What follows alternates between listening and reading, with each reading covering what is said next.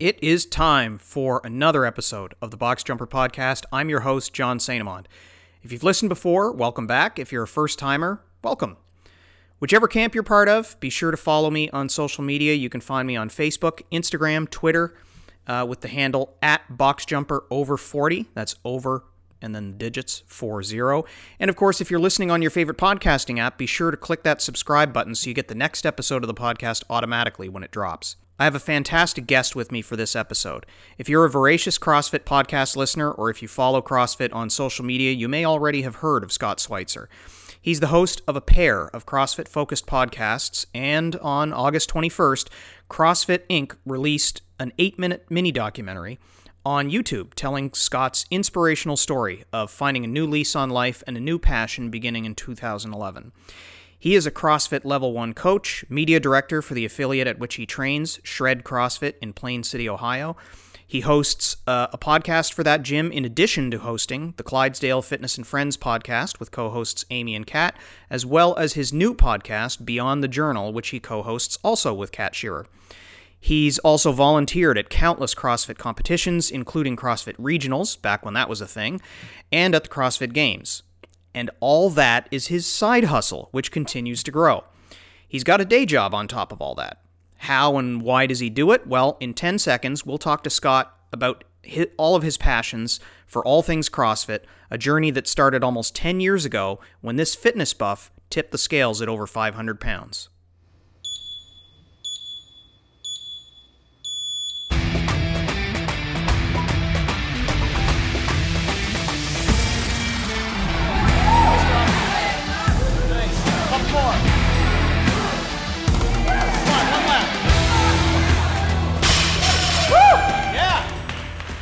All right, here we go. Scott Switzer, welcome to the Box Jumper Podcast. Thank you, John. How are you? I'm good. You've got a busy schedule. You've got multiple podcasts that you manage at the same time, and of course, this is the beginning of the CrossFit Games, which I'm sure is adding to your schedule a little bit with all the commentary that you're doing. So I really appreciate you taking the time to jump on the line and talk to me, and hopefully share some really interesting tidbits about your story with the folks that listen to the Box Jumper Podcast. Yeah, it's a busy time of the year, but I'm honored to be on. So thank you for having me. My pleasure. I was really pleased when I reached out right around the time that the documentary came out, that we'll touch on in a little bit. I was thrilled that you responded right away, and I asked a couple of direct questions, and you got back to me. So, I just immediately wanted to have an opportunity to chat with you and ask a few questions and share your story, because, of all the people that I've talked to on the podcast, some of the people that have had the most interesting stories to tell are just everyday people that discovered fitness and discovered a new passion when they wound up walking into a box. And some of them I've known for years, and others I've just met in my travels. And, I think the interesting part of the technology side of things is we get to meet people like that and hear stories like that from people all around the world. So when the documentary about your story came out, it resonated with me because I've got family members that I've been trying to get to come into the box, and I think the journey that you've taken is similar to so many other stories that are out there, and some of them haven't even begun yet. So why don't we just jump back into who you are and what your life was like growing up? Were you a big sport kid when you were growing up? I was a huge sport kid. If I wasn't playing a sport, I was in the backyard with my friends, playing pickup games with whatever we could. So yeah, I played a sport pretty much every season, the whole way through high school. Nice. Have you been in Ohio all along? I grew up in Pennsylvania. Okay. And I was there until the age of 25. And then I moved to Florida for 4 years. Mm-hmm. And then moved to Ohio, and I've been here ever since. And so, did you play sports through into high school and into your college years? So in high school, I played football and swimming. Those were my big two. I threw track. I did not run, but I threw discus and javelin. And then, and I dropped baseball in high school just because I had to work in the summer. Right. And then when I got to college, I walked on at Ohio State for a minute, and then realized that swimming in college wasn't really in the cards for me. So I retired and then just did like intramural type sports. Right. Cool. Now, swimming and football, how different were those seasons from one another in terms of what their priorities were and what your training was like between those two sports? For me, it was completely opposite. We had a guy on the team that did both, but he was a wide receiver. Mm-hmm. So he was supposed to be small for football too, and rely on quickness. But I actually played right tackle, offensive line, and defensive end, where I had to bulk up for football and then try to get as small as I could for swimming every year. Wow, that has to have been a challenge. Yeah, I swam at like 175, and I played football at around 200. Well, and how much time did you have between those two seasons to make that change? So swimming usually ended early spring, late winter. Yeah. So bulking up for football was the fun part and the easiest. I had the most time. Going from football to swimming to drop the weight, I had about 2 weeks. Wow. So I would do like a crash diet, get as much off as I could. And then naturally just getting back in the pool, I would just shed weight once I started swimming again. Yeah. So which sport did you gravitate towards one or the other in the end, or was it just a equal passion with the two? I was probably a better swimmer because at playing offense and defensive line at 200 pounds, even in high school, I was very undersized. Right. Had all the heart in the world, but just didn't have the mass to take on some of the bigger athletes.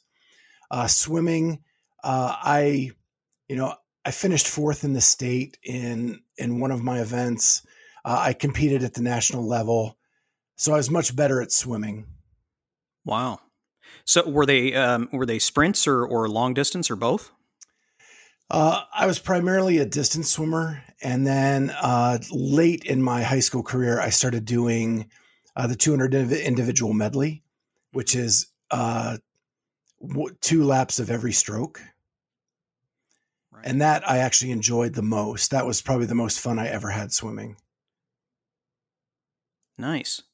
So, you clearly you had a high degree of fitness, and you must have a cardio engine to have been able to be a swimmer. How did you wind up putting weight on after you stopped in those sports? Pretty much just that. Stopping the sports. When I was swimming, I would swim 2 hours before school every morning, and I'd swim 2.5 hours after school. And wow. Just that amount of activity, I needed a lot of calorie intake just to maintain my fitness level through that period. Right. And when I stopped that, the weight just started coming on because I had trained myself to eat in a way that wasn't healthy for a sedentary person. Right.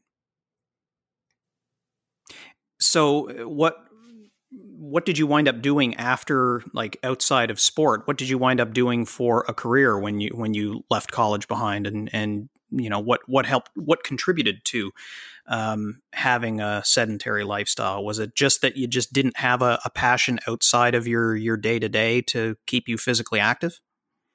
So when I was in college, I would play a lot of basketball and stuff with my friends, and college was a struggle for me. I really didn't know what I wanted to do when I grew up. And as I tell people, I was on the 15-year plan for college.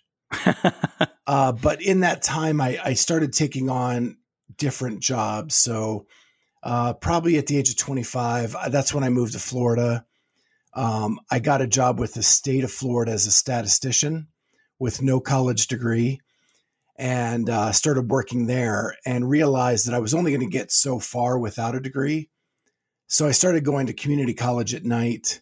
So when you start doing the work 40 hours a week, college in the evenings, you don't have a lot of extra time. I would try to go to like the Globo gym and get on the elliptical or the treadmill and do those things. But that time kept shrinking and shrinking.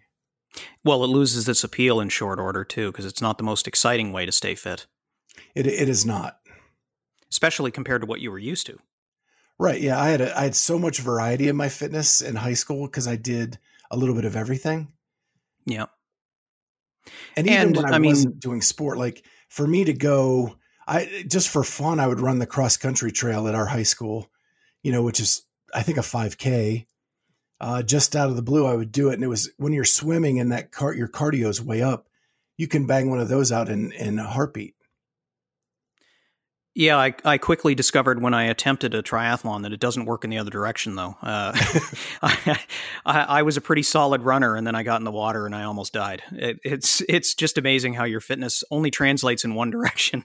I think it had everything to do with my skill level of being able to stay moving and keep my heart rate down once I hit the water. But it's interesting because, so both of those sports, I mean, swimming is a little bit of a different animal because you're on a team, but it is a little bit individualized, but you're still in a team environment. Whereas on the football team, you're quite obviously in a very deliberately team environment.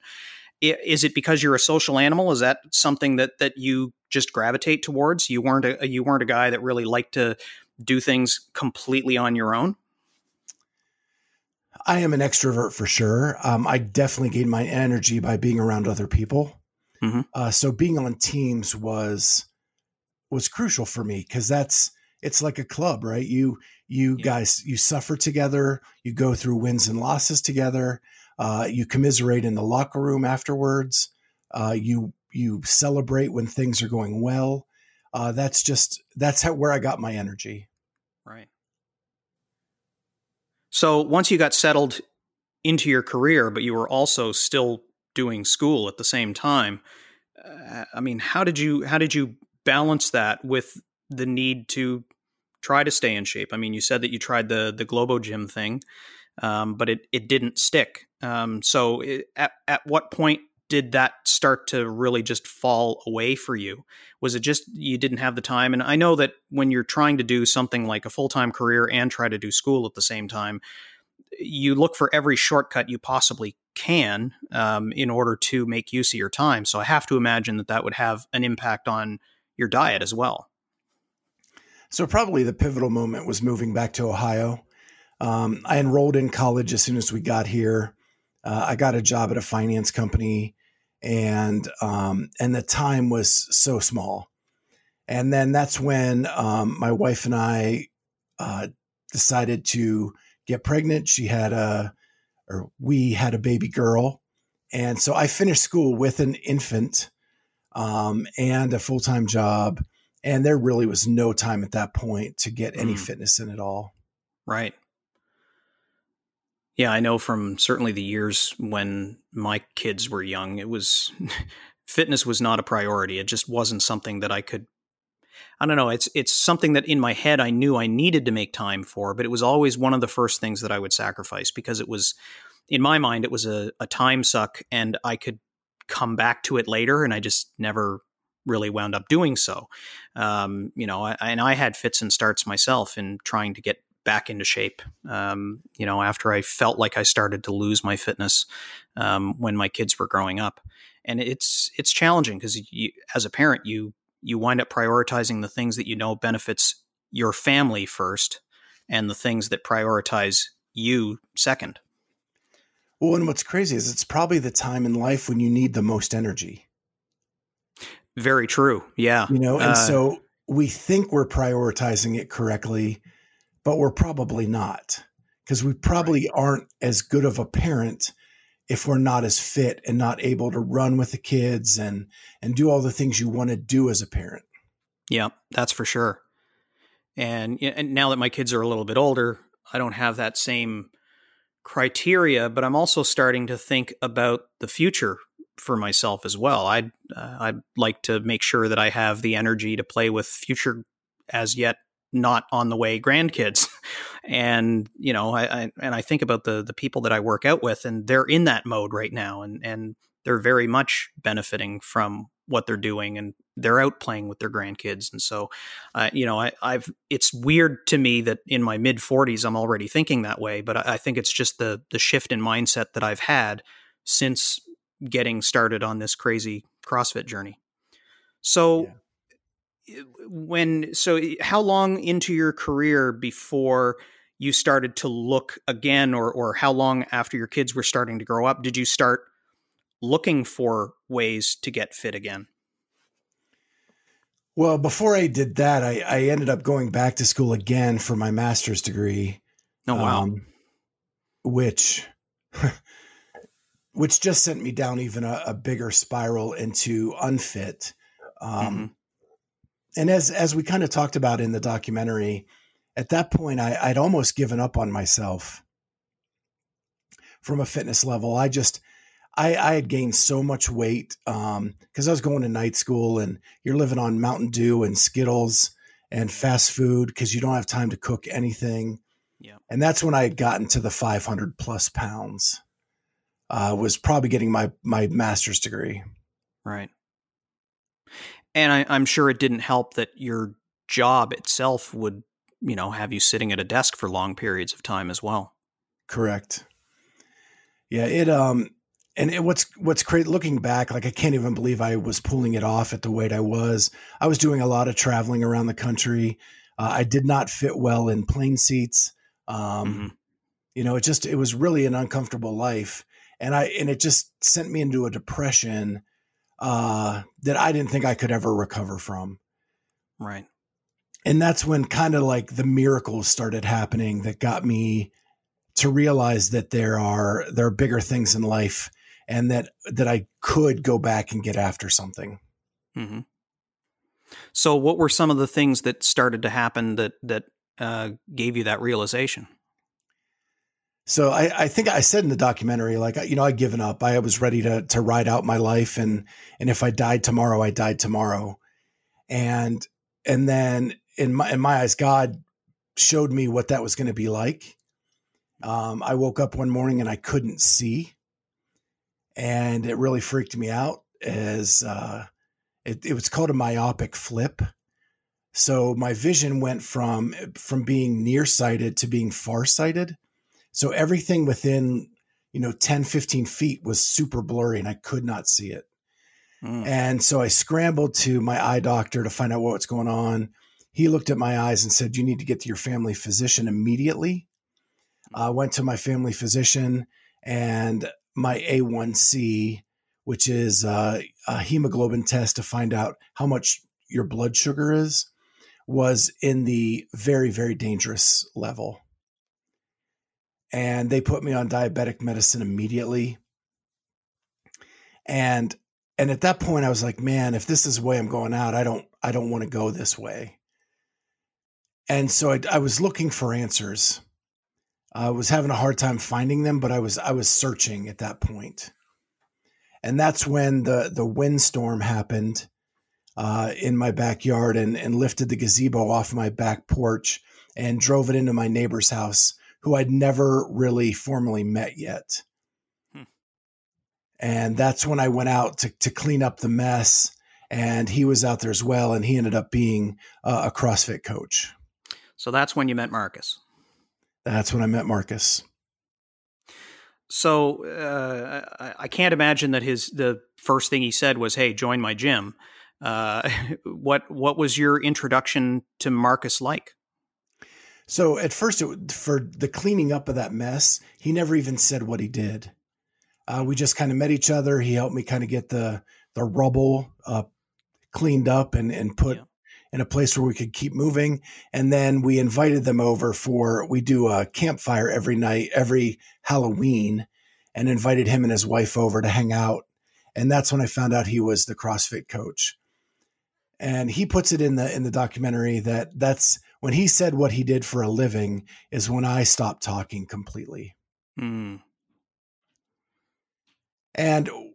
I know that he believed that I was afraid of what he did, but really it just started a thought process, because I was in that search mode. I was looking for answers, and it was, how can I leverage my next door neighbor to help me get out of this. Oh, so you already saw him as a potential ally in this. I did, but I didn't know how to approach him about it. Right. So there's a lot of like back and forth at that moment. Just, do I trust him? I only really talked to him twice at this point. And so where do you go from there? And that was that whole beginning stage. And it took a good 6 months for me to kind of wrap my head around that and finally ask him for help. I mean, considering you had only just met him as a result of the windstorm, really, did you wind up having much interaction with him over the course of those 6 months to kind of let your guard down and allow you to let him in a little bit? We became much more friendly after the windstorm. Every time he was out, we'd stop and chat and talk. I think I needed to build up that trust in him that I could be open and honest. And it's such a weird mindset that someone who's morbidly obese, we know we're overweight, we know we're obese, but for some reason we think by wearing a bigger shirt or something, we're hiding it for the time being. And I wish that was something that we could get through faster for people who were in the same situation I was. Mm-hmm. Right. So when you finally decided to approach him formally for a little bit of help, what did that conversation wind up looking like? Were you there to ask questions, or what kind of approach did you take in bringing Marcus into your life in that capacity? Yeah, so a couple other things happened right before I asked him, and I was at a business conference. Mm-hmm. I went through like a hellacious windstorm where I sat and watched kind of a rainstorm and stuff fly across the parking lot, and I actually prayed for help. And the next morning, there was a seminar at the conference about how fat-free foods are creating a diabetic society. Yeah, I remember I've listened to interviews with you before, and I remember you talking about that and how revelatory that particular session was. And I think that's what gave me the confidence to, when I get home, I'm going to talk to Marcus and see if he can help me. Yeah. And so when I got home, he was walking his dog. At the time, they had a Great Dane, massive dog. That's a massive dog. But the cutest thing ever. And so he was walking his dog in front of my house, and I ran out the screen door and I said, "Hey, Marcus, basically I need help. I'm coming to you. I need to lose weight. I need to figure this thing out. And would you help me?" Mm-hmm. And he said, "I've been praying that you would ask me that question." And so he took his dog into his house. He came out and talked to me for maybe 5 or 10 minutes. And he said, "Hey, let's get together this Sunday afternoon and just sit down and have a dedicated conversation." Mm-hmm. And so he came over to my house that Sunday and really kind of spelled out a nutrition plan and very small goals for me to achieve. That's fantastic. And so the small goals could have been, "Hey, this week I want you 3 times to walk down to the end of the street and back." Mm-hmm. And so I would take on those goals little by little, and I really dove into the nutrition plan. And he made it super easy because he would come over every day to check on me. Oh, wow. Just to see how I was doing. And so, the support that he gave me, I couldn't ask for more, or I couldn't ask for a better friend in that moment. How prescriptive was the change to your diet? You know what? Everybody thinks that there's this like magic pill. He's like, "This is what I want you to do. When you're hungry, I want you to eat. When you're not, I don't want you to eat. And when you do eat, I want you to eat stuff that you look at and say, this is going to be good for my body. If it's not good for your body, toss it. Yeah. And it was as simple as that. I didn't count anything. I didn't look at macros. I didn't look at, points or anything like that. It was as simple as, when I'm hungry, eat, and look at it and say, is it going to help my body or hurt my body? That certainly makes it a lot more accessible. Yeah. Yeah. It helped me lose, 250 pounds. Just that simple concept. That's incredible. So did it change what you were shopping for to bring home for in terms of groceries? Oh yeah, because you were predicting the answer to, is it good for my body or not? That was our philosophy shopping as well. Yeah. If it was bad for my body, we didn't buy it. Right. And so what that did is it created a whole household of health. Because my wife ended up losing 90 pounds. Oh, wow. My mother jumped on board. She lost 125 pounds. Mm-hmm. My daughter was super fit. She was a great CrossFitter as a young teen. It totally changed our lives. Wow. So that kind of lifestyle change, even without ever having darkened the door at the gym. How long did it take before you started incorporating? Well, I mean, he had already prescribed the idea of going for walks. How long did it take to escalate your activity plan in concert with the changes that you were making in your diet? So it escalated from, walk to the end of the block, do that kind of stuff. Then it went to, hey, I want you to go to the Y. And I want you to either swim, I want you to do the elliptical, I want you to get in like 45 minutes of activity 4 or 5 days a week. Like, it just kept increasing. Yeah. And as I kept doing that, then it got into, it was like 6 months in, he said, hey, I want you to come to my gym. And he invited me to his CrossFit gym on 11/11/11, Veterans Day 2011. And so I always say the best day to start a new life is a day that starts with all ones. And I walked in, and that's when I saw the word Murph on the board. Oh, dear and Lord. He almost lost me. He'd lose a lot of veterans on that veterans of CrossFit, that is, on that day. Murph is no joke. Yeah, when I didn't even get past the first mile run, mm-hmm. and I was like, "There's no way. There's just no way I can do this." And what is he doing, bringing me here to do this? And at that time, a couple of the veterans of CrossFit that were going there came over and welcomed me, shook my hand, were excited to see me there. And I was still like 400 plus pounds at this point. Mm-hmm. And I was like, what? They're excited to see me? I'm going to die. And then Marcus finally came out of his office, and that's when he explained that, like, yeah, this is what's on the board, and this is what the majority of the athletes are going to do, but this is what we're going to do for you. So you receive the same stimulus. Right. And you're still going to feel the same soreness. You're going to feel the same muscle fatigue that they do. You're just going to do it a little bit differently. Right. And so that made Murph kind of a magical workout for me. And I did it that day. It was super, super modified, but I was gassed. I'll bet. I was sore, but I wanted more.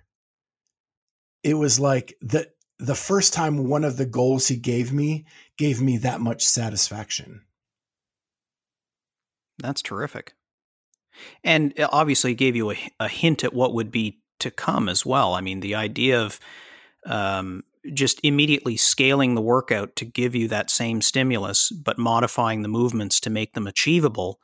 I mean, that's right out of the gate. That gives you an idea of what you're going to face as you continue to work out in that environment. Was that something that you had ever conceived of before? Never. And it lit a fire of my, like, I was a competitor my whole life. And before I, retired from everything, and it lit this, like, oh my gosh, it's a sport. This isn't working out. This is a sport. Right. How old was your daughter by the time you got started in CrossFit to allow you to have the time to now dedicate to returning to fitness? So she was 10. Okay. And what was nice about the gym that we started with and are still there today is there were other families with kids around the same age. Mm-hmm. And we were super small at the time, and we shared a space with a volleyball center. Mm-hmm. And so the kids would all like hang out together in the volleyball center while we were working out. Oh, that's great. So that began the journey, and really just never looked back. And Marcus was an amazing coach and still is to this day. And I love him forever for what he did. I mean, it's incredible the reach and the power that a coach in that environment can have into not just what you do in the gym, but the lifestyle that you maintain outside the gym that then turns around and contributes to your health and wellness and your ability to perform in the gym, your mental health outside the gym. There's a lot of different facets that we as coaches don't always realize how big that impact can be until we meet athletes like you.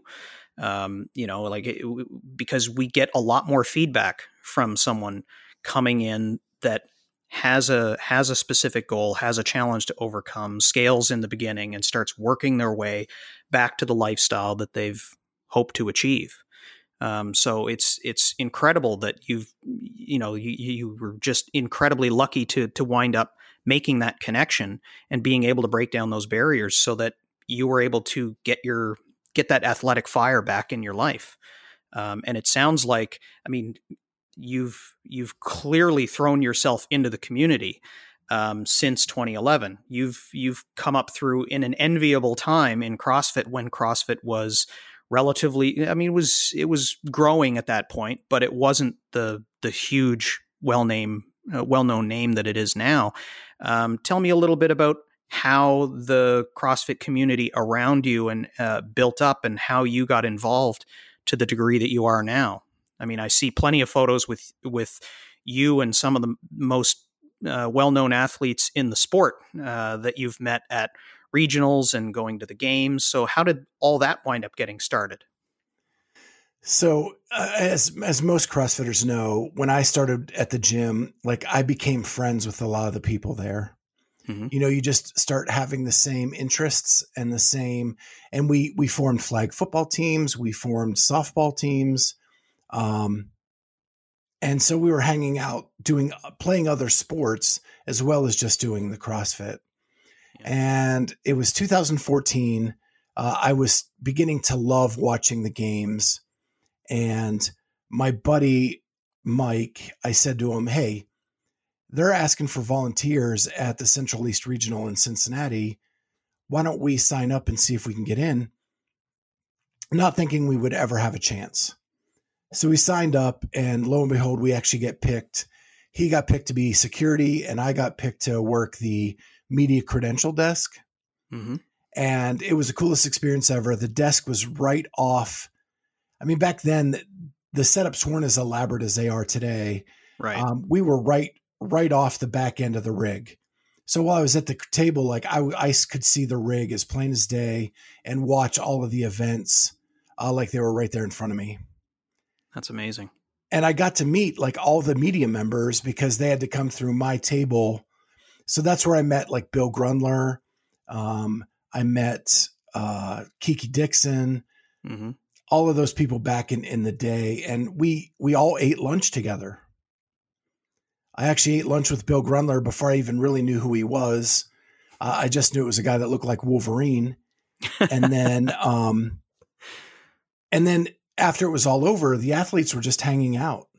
So that's where I met like Rich Froning, and I met Julie Fouché. And so it just kind of lit a fire of these people are awesome and I just want to be around them. And so I volunteered at every regional other than Minnesota moving forward. And then I've actually worked the games, and I've worked Rogue, and I work the Arnold affiliate gathering every year. And I always want to be a part of it. I want to give back to the community that gave me so much. And I've made a lot of friends and all over the country, which is awesome because whenever we run into each other, it's still a big hug and glad to see you. And we still chat on social media all the time. Yeah. It's the coolest thing that could ever happen to a guy in his 40s and now turned 50. Wow. And I mean, most of all of those initial connections anyway, you were right in the thick of it even before I managed to join CrossFit. I didn't start until the fall or winter of 2015, at which point I was just learning the name Rich Froning, and you had already met the guy. Yeah. Speaking of, so giving back to the community, you are a level 1 CrossFit coach yourself. I am. What made you decide to go that route? Was it just more of the same of this notion, this desire to give back to the community? So I'd always wanted to be a coach growing up. Mm-hmm. In a sport. I didn't know it was going to become this. And I did a little bit of coaching of football after high school. Mm-hmm. And so I talked to Marcus and said, "Hey, I'm interested in coaching. I'm thinking about getting my level 1. What do you think about that?" And so we kind of talked about what the process would be. Mm-hmm. And at the time, our gym was really growing. And we only had 2 coaches on staff. Mm-hmm. And so my friend Amy, who's a co-host of my podcast, she also wanted to be a coach at the exact same time. So her and I signed up to get our level 1. And here, Marcus's was about to expire. So he signed up and all 3 of us went and got our level 1 on the same weekend. Oh, that's terrific. And the coolest thing happened. We were sitting there waiting for the session to start, and Julie Fouché walked out as one of our instructors. Wow. And so I got my level 1 with Julie Fouché as being an instructor, and her and I have formed a friendship over the years that I could never have imagined would have happened.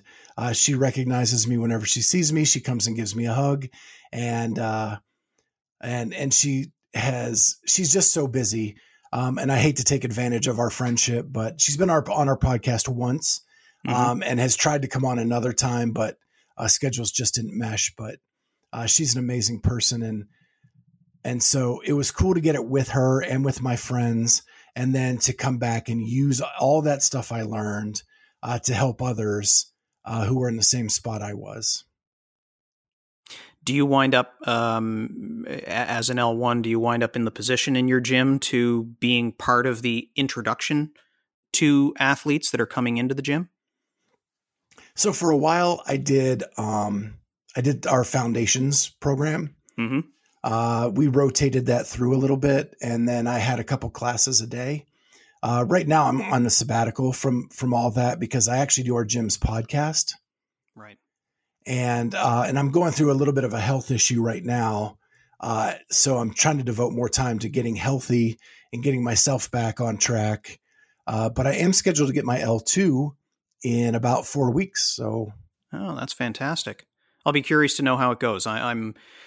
My L1 is due next fall. My intention is to get my L2 before that happens. But the only one that's scheduled even close to where I am right now, in light of the pandemic and everything cutting back the schedule, isn't until January. So maybe I'll wind up looking to do it then, or I might wait until the next one, depending on what the timing winds up being. But I'm pretty keen to take that next step, just because it's another one of those, that stepping stone. I just find the subject matter fascinating. So the idea of going through that second tier of training with the seminar staff is really appealing to me. Yeah, the pandemic has really messed with mine. I was scheduled in the spring. It got canceled, mm-hmm. Postponed until August. That got postponed again. And now it's October. So Right. I'm hoping this one goes off. With any luck. Yeah. So, what have been some of your favorite moments coaching? Are there any standout moments with you at the front of the room, or you working one-on-one with an athlete? I have to say it's for us, we make the Open a pretty big deal. Mm-hmm. We split our gym into teams, and we do like a team competition. So each team has a color. So it's team orange or team purple or team red. Yep. And you coach your athletes through the Open. And I think that's where all the work you've put in over the past weeks, months, years kind of comes to fruition as people try to do their best in the Open. And when you see that person you've been working with get their first pull up or their first double under or whatever it may be, like that makes me more excited than when I get a PR. That's for sure. Yeah. I would agree with you there. The number of times that I've worked with someone for months and they've been working on their strength, they've been working on their conditioning, they've been working on a skill movement, and for whatever reason, it just seems like a lot of those things all seem to happen at the same time, and very often there's PRs set during the Open, and it's the excitement, it's the community, it's everybody being there to cheer, and it's absolutely fantastic to watch them do something that previously they were struggling to do. And as long as you can get them to realize that it's something that is, it's in the cards, it's something that they just need to work on. They just have to tack the word on yet when they talk about not having a particular skill, then eventually they wind up being able to do it. Yeah, it's a beautiful thing. Moments where the whole gym just erupts for an athlete who's been working so hard. And it finally comes to fruition, and you have 80 people jumping up and down and screaming because like they just accomplished the same thing. Oh yeah. So the documentary that CrossFit launched in August that told a sliver of your story. I mean, in 8 minutes, there's only so many different facets of it that they can tell, and you've expanded on it considerably in talking to me. How did that documentary come about? So that's kind of crazy. I was volunteering at Mayhem for the Mayhem Classic in January. Mm-hmm. And I actually was out with some injuries, which I talked about in the documentary. And so that was the first time I decided to volunteer and thought that my body could handle the pounding of 3 days of volunteering at an event. Mm-hmm. And so I went ahead and went, and because I'm friends with some of the people down in Cookeville, they got my friend Mike and I on the staff for the weekend, and we went down just to hang out and have a good time with them. And on the last night, they had a volunteer appreciation party at one of the local breweries in Cookeville. And I'm standing at the bar, just having a beer, and this guy's talking to me, and I was in a weird mental state, and he was kind of like talking me up, and he said, "By the way, I'm Mike Koslap, and have you ever seen this documentary and that documentary?" I'm like, "Oh yeah, they've been on the Journal." He goes, "I'm the one who filmed those, and I'd like to film your story." And I was like, "What?" And so at that moment, we exchanged numbers, and we kind of talked back and forth.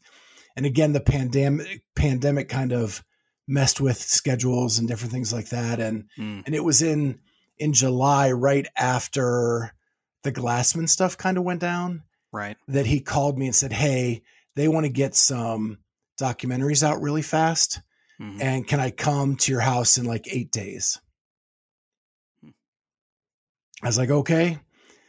So we cleaned up the house, and he came in, and he worked with us for 2 full days, which is crazy that he got all that down to 8 minutes. But yeah.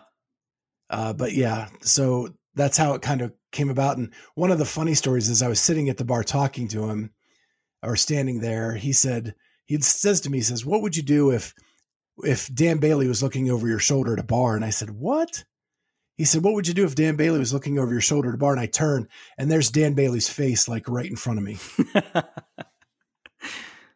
And so that was kind of a fun little moment with Dan at that moment. So yeah, that's incredible.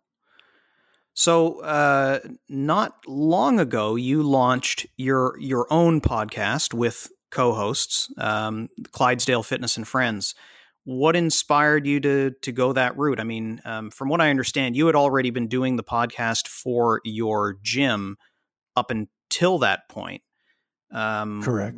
What prompted you to create your own? So I was working a job that I work for the state of Ohio, and I'm not a political kind of a guy. So working in a political setting, it just gets to you after a while, and they can move you around here and there. So I got moved at work to a different position that I didn't necessarily love. And I said to myself, like, this is just dumb. Like, you can do whatever you want to do, and you love doing the gym podcast. You already have the equipment. Let's see if we can do our own. So I talked to my friends, Amy and Charlie, who I've been friends with for years, and they work out at my gym. And I said, "You guys want to do a podcast where we just sit around and talk CrossFit? Basically what we do every night on our text strings, except for this time we'll just record it and we'll put it out there. And if someone listens, great. If not, it'll be for us." So that's how it started out. And then I actually happened to be friends with Saxon Panchek, and he and his brother Spencer come to our gym quite a bit to kind of help us out with charity events, things like that. And so I called Saxon. I said, "Hey, would you mind coming on and just doing an interview? And we'll come up to your gym. We'll let you put us through a workout, and then we'll interview you afterwards." And so we did that. He almost killed us. We interviewed him and had just had a blast. And then viewership started taking off a little bit. Then the same thing happened with Christy Aramo O'Connell and her husband, Patrick. And their gym's only like 5 minutes from my house. I said, "Hey, can we come in, do a workout, and then interview you afterwards?" Did the same thing there. And then it's just blown up into, well, what does it hurt to ask somebody to come on my podcast? They may not know me. They may know me. Who knows? And we'll just start interviewing people. And that's how it's rolled into our current format, which is we do one celebrity interview a week. And then we do one sit around the table and chat about CrossFit thing a week. And it's kind of blown up into something that's now we have sponsors, and it's actually helping pay the bills. And it's pretty cool. And we love it. It's the love of my life. And I want to keep doing it for as long as I can, and hopefully quit my current job and look for something more down this line. That'd be really a special way to kind of transition into something that is, just about your love for the lifestyle and the philosophies of working out.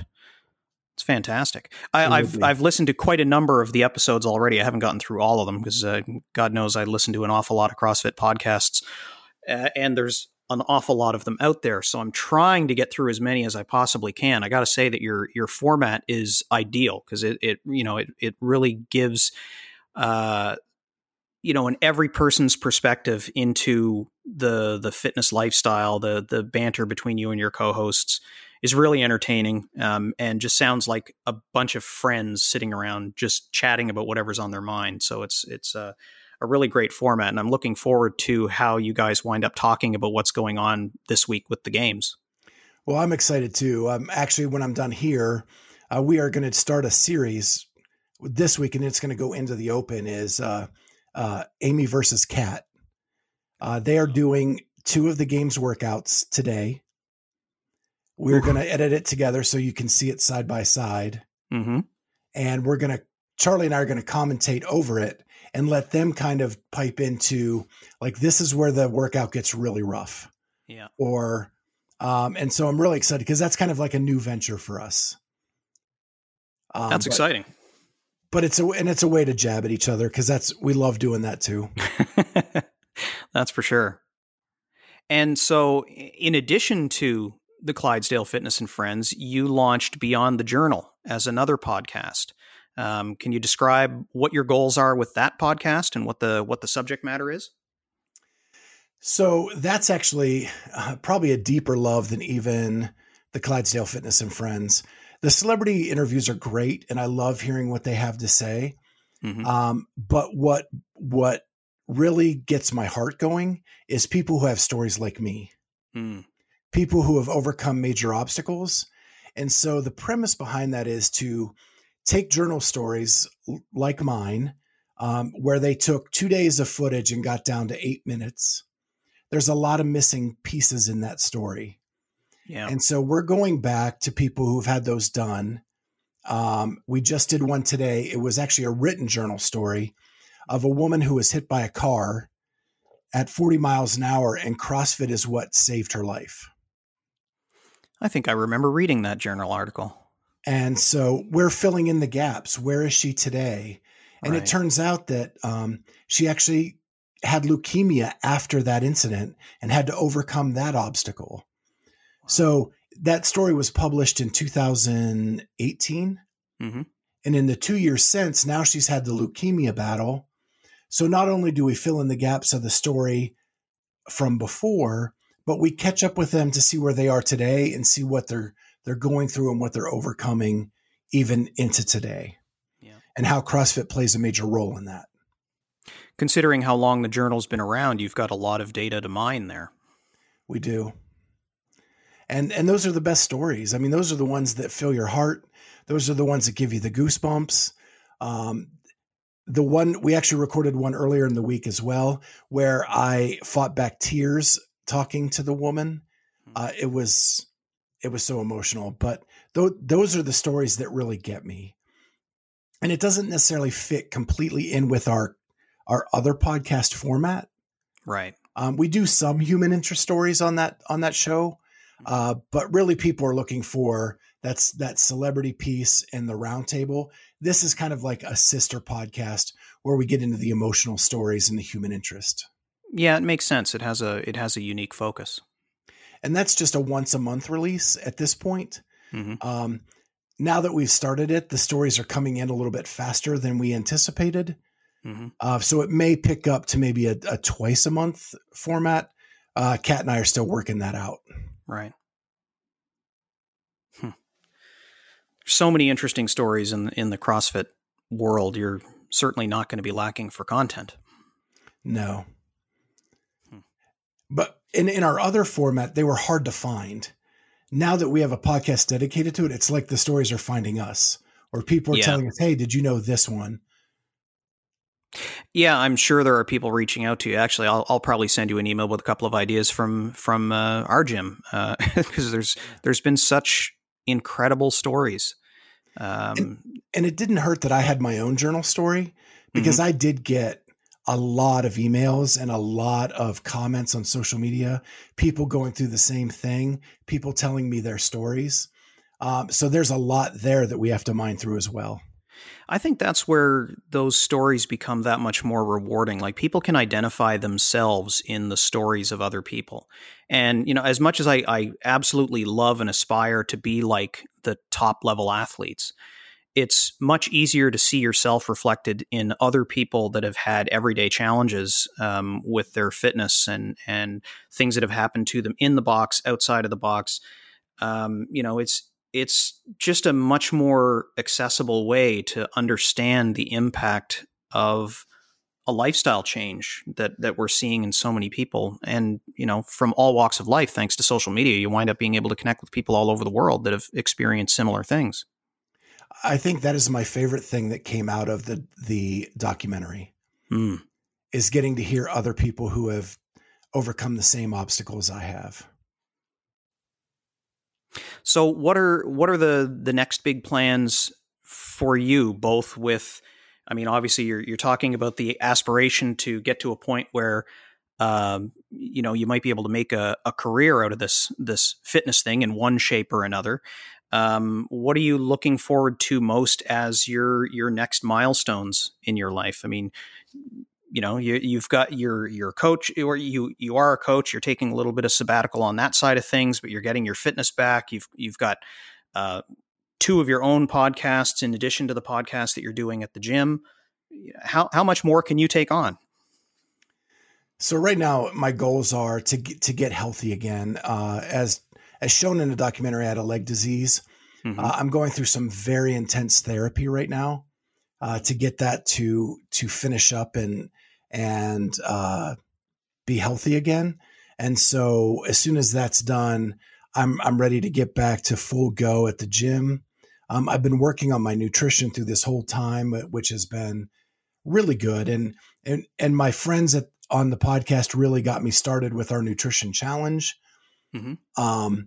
And yeah, so that's the number one thing, is to get back to full go on my health and my fitness. The next piece is I'm actually working on some stuff behind the scenes to help me move out of my current job. And they're not fully fleshed out yet, and other people are involved in it. So I can't really disclose what those things are right now. But there are some opportunities out there where I may be able to quit my job and move into some things more CrossFit aligned. And with the health issues that you're working on now, is the timetable on that known so that you have a sense of whether or not you might participate in the Open in February, for example? Yeah, I should be able to do the Open in February for sure. Mm-hmm. So my right leg, I think I said in the documentary, I used to have 15 wounds on my legs. I'm down to mm-hmm. 2. The right leg is just about to close. Oh, good. And so we're going through some intense stuff for that. The left leg is getting much, much better. It's just probably a couple more weeks out. That's encouraging. It's been a long process, I'm sure, but you've made it clear that your determination is kind of unstoppable at this point. So, one way or the other, I'm sure you're going to be able to work through it. It's got to be fairly challenging when to have these pauses in your progress. How do you stay positive under those circumstances? Well, I wish I could tell you that I stay positive every day. But just like any journey, it has its ups and downs. Right. I have some pretty far down days still to this day.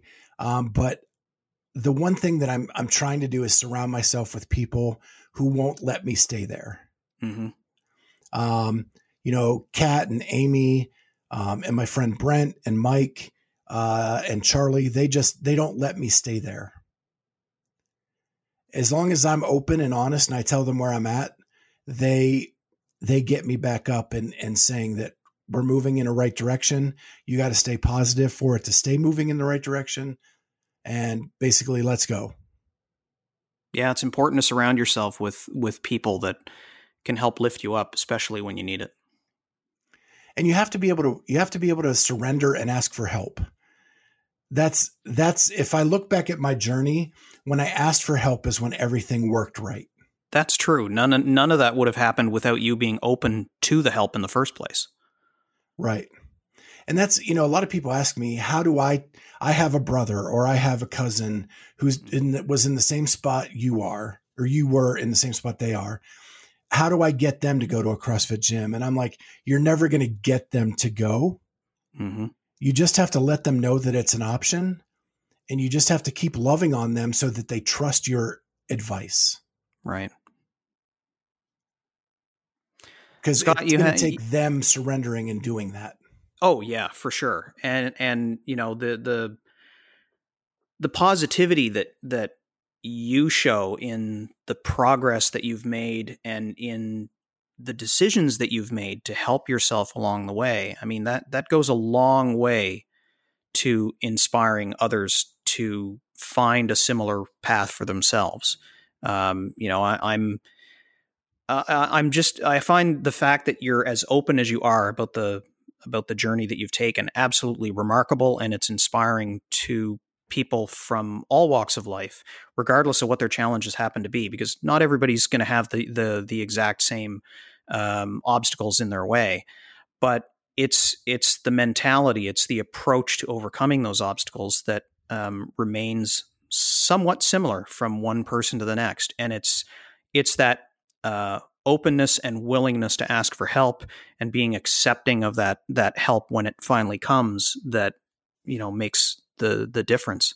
And now you're turning around and helping others by telling your story, by becoming a coach, by being such a valued member of the CrossFit community. It's commendable that you've surrounded yourself with the same positivity that ultimately got you into the community in the first place. Yeah. It's just the best thing that's ever happened is getting a part of this community.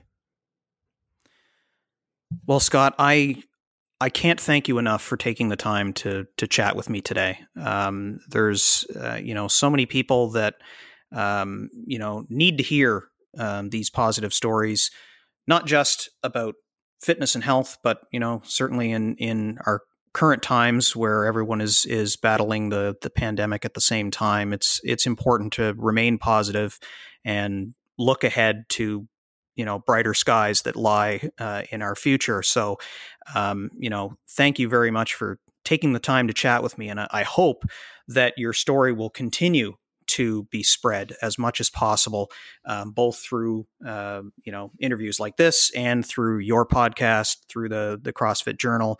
And hopefully more and more people will wind up being introduced to the stories that you have to share about other people that are overcoming obstacles as well. Well, thank you. Thank you for having me. It was a lot of fun, and I'm glad you had me on. Thanks a lot, Scott. Our time is up. Let's move on to the M wrap-up. It's hard not to be completely blown away by the dramatic change of direction in Scott's life. And to me, it's not dominated exclusively by the phenomenal weight loss, which is astonishing in of itself. To me, it's the lasting fundamental change in Scott as a person, with his discovery, or rediscovery, of the inner athlete that he had growing up. He's clearly changed at almost an atomic level. He is ingrained in the fitness community, not just in his gym, but turning his passion outward. He's more than a fan at events. He volunteers. He got his CrossFit Level 1 and has his L2 on the near horizon. He's launched 2 of his own podcasts with co-hosts that share his passion, and he's working to put the pieces in place to make fitness passion into a career. That's so much more than a weight loss story. So I hope you'll look him up on social media and follow him to follow along as he continues his journey. Links in the show notes. That's it for this episode. If you liked it, please share it and maybe even drop me an email at podcast@boxjumper.ca. Follow me on social media at BoxJumperOver40 on Facebook, Instagram, and Twitter. And be sure to subscribe on your favorite podcasting app so that you make sure that you get the next episode right away. And finally, add your email to the BoxJumper mailing list by visiting BoxJumper.ca. Thanks for listening. More to come on the BoxJumper podcast. Until then, stay healthy, WOD happy, and WOD often.